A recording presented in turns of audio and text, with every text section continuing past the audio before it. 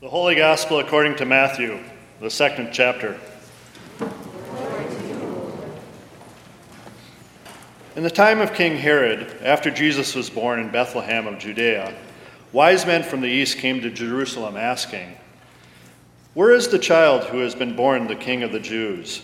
For we observed his star at its rising and have come to pay him homage."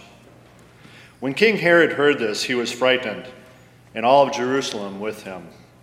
And calling together all the chief priests and scribes of the people, he inquired of them where the Messiah was to be born. They told him, "In Bethlehem of Judea, for so it has been written by the prophet. And you, Bethlehem, in the land of Judah, are by no means least among the rulers of Judah. For from you shall come a ruler who is to shepherd my people of Israel." Then Herod secretly called for the wise men and learned from them the exact time when the star had appeared. Then he sent them to Bethlehem, saying, "Go and search diligently for the child, and when you have found him, bring me word, so that I may also go and pay him homage." When they had heard the king, they set out, and there, ahead of them, went the star that they had been seen at its rising, until it stopped over the place where the child was. When they saw that the star had stopped, they were overwhelmed with joy. On entering the house, they saw the child with Mary, his mother, and they knelt down and paid him homage.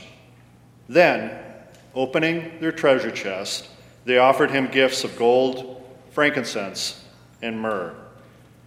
And having been warned in a dream not to return to Herod, they left for their own country by another road. The Gospel of the Lord. Praise to you, Lord. My dear brothers and sisters, I bring you grace and peace from God our Father and from our Lord and Savior, Jesus Christ. Amen. So I failed to mention this in my welcome, but today we are celebrating a major feast of the church year called Epiphany. Epiphany is an English word, of course. It means to make known or to make manifest. It comes from two Greek words, epi, which in this case means upon, and phanos, which means to arise or to shine. So epiphanos in Greek is to arise upon or to shine upon. And if you look at the top of your bulletin this morning, you'll see that citation from Isaiah 60, which reflects that beautifully. "Arise, shine, for your light has come, and the glory of the Lord has risen upon you." And if you continue that reading from Isaiah, you get, that's verse 1. Verse 3 says this, "Nations shall come to your light." And again, shine, Epiphany is all full of light imagery. "Nations shall come to your light, and kings to the brightness of your dawn." So sort of symbolically, Epiphany is about Christ being made known to the nations, his light shining out to the nations.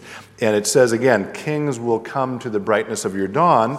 And if you fast forward now to the reading from Matthew, the gospel, as Christians we understand that that light is made known to the nations symbolically through the three wise men, or the magi. Couple notes about them, by the way. Fun fact, the Matthew gospel does not actually tell us how many wise men there were. It leaves it unnumbered. Traditionally, though, we've understood there to be three, in part largely because of those gifts they bring of gold, frankincense, and myrrh. That's one fun fact. The other is that in our sanctuary here, we've talked about the panels of stained glass many times. There are 24 of them. They tell the entire biblical narrative. Maybe my favorite of all of the panels, though, is the Christmas panel, which is on the angled wall over there. Some of you may not be able to see it, but it's a background of blue with gold rays coming down from the sky. That, of course, is the Star of Bethlehem. But one of the reasons I love it so much is it's got three little circles, which are representations for the three wise men. And I find that to be just a charming detail in that panel.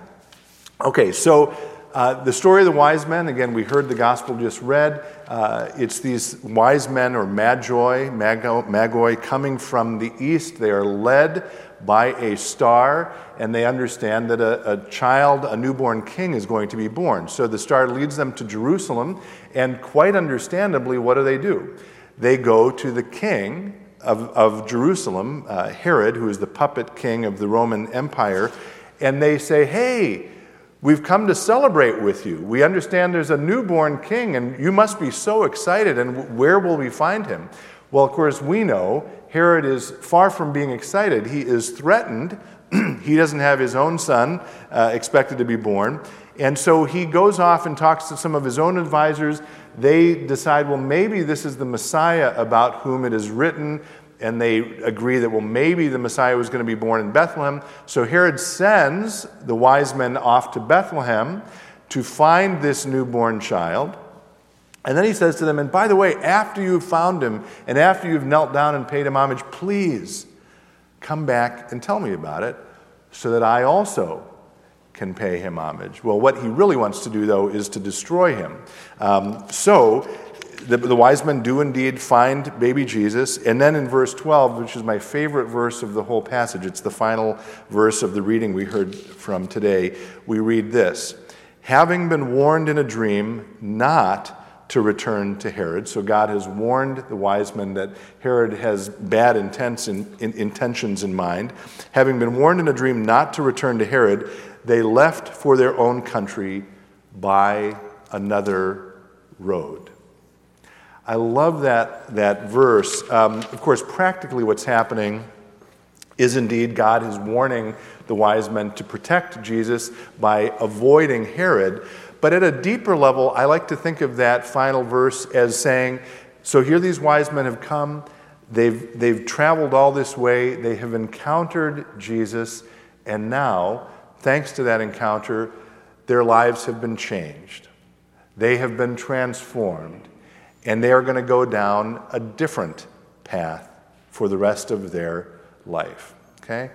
So that's the story in a nutshell of Epiphany and how we as Christians think about it. Of course, this is also the weekend when we celebrate New Year's. This is only the 2nd of January. And culturally, what is it that we do around New Year's? We make what?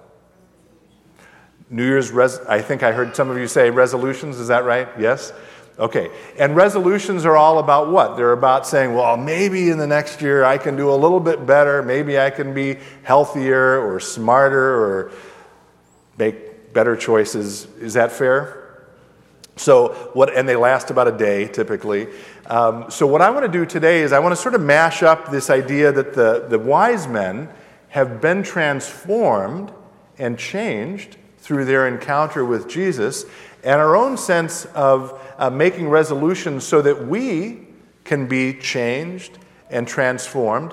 And I have actually a very simple thought experiment along those lines, which I will get to, but I want to precede it by just saying a little bit of a caveat, which is that in our tradition, in the Lutheran tradition, we're very nervous about saying, well, try this, or do that, this will make God love you more, or this will make you closer to God. After all, our entire tradition is based on we are saved not by works, not by our own efforts or achievements, but by faith.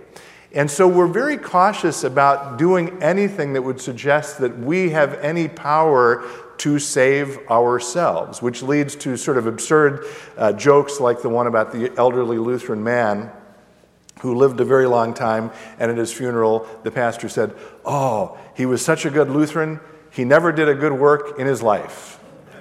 Right? Which is not quite the point.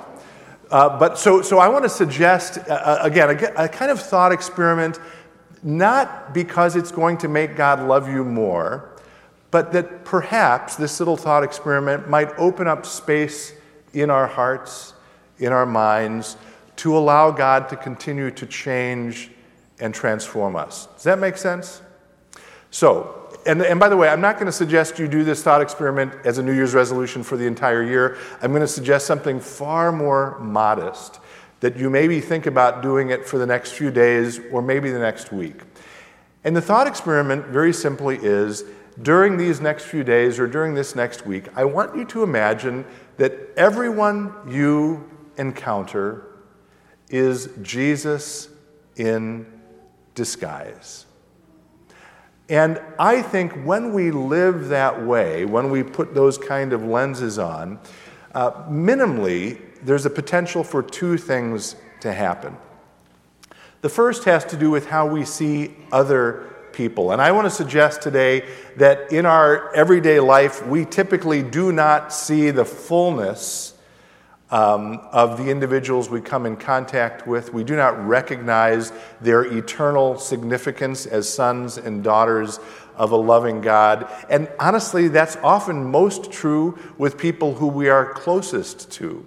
Rather than see them as the full being that God made them to be, we see our own projections on them, which includes all kinds of maybe pain and resentment that we feel toward them. So, if we imagine that they are in fact Christ in disguise, again, it may open our eyes to recognize, oh, maybe there's something I haven't been seeing in that individual. And I'm going to lift up just a couple of thoughts from our dear friend C.S. Lewis. This is from one of the few sermons that we have left from him. He didn't preach a lot of sermons. This is a particularly famous one called The Weight of Glory. And he's talking here precisely about what I'm saying, that people are not just creatures. We are created by a loving God for eternal significance. So, for example, he says, it is a serious thing to live in a society of possible gods and goddesses, to remember, listen to this, that the dullest and most uninteresting person you can talk to may one day be a creature which, if you saw it now, you would be strongly tempted to worship. And he goes on to say, there are no ordinary people. You have never talked to a mere mortal. Instead, the people we encounter, as I mentioned, are children, sons and daughters of a loving God with eternal significance. And when we view them as Jesus in disguise, it strikes me that we may just get a glimpse of that truth. Okay, so that's one thing that might happen. It has to do with how we see other people. The other thing that might happen is it might, imagining that we're coming into an encounter with Jesus, it might impact how we think about ourselves. In this way, if we are standing in the presence of the all-knowing and perfect God who will one day judge us, I have a feeling that part of what happens is we start to realize, maybe I'm not the most brilliant, thoughtful, caring, wonderful, faithful person that I like to think I am. Maybe I am instead filled with, again, resentments or grudges or an unwillingness to forgive or prejudices, right? And you may think, well, geez, Tim, that sounds like kind of a downer on January 2nd. Why would I want to think that way about myself? I think, though, that's a good thing, because what it does is it allows us then to say to that same Jesus in disguise, or to the God we pray to, God, you know, I might need a little help with this whole life thing. And it might open up space in our hearts to allow God to start, at least, or to continue the work of transforming and changing us so that we might reflect God's light more fully out into the world. You might say that by acknowledging our own sinfulness, our own brokenness, it will allow God to, as he did with the wise men, lead us down a different path. Will you join me in a word of prayer? Loving God, on this Epiphany, we do give thanks for your bright light which shines through all of creation. We pray that you will allow us to see it not only in all the created things of the world, but also in every individual we come in contact with. And we pray also that you will fill our hearts with that same light so that we can reflect it out to a world in need. And all this I pray in the holy name of Jesus. Amen.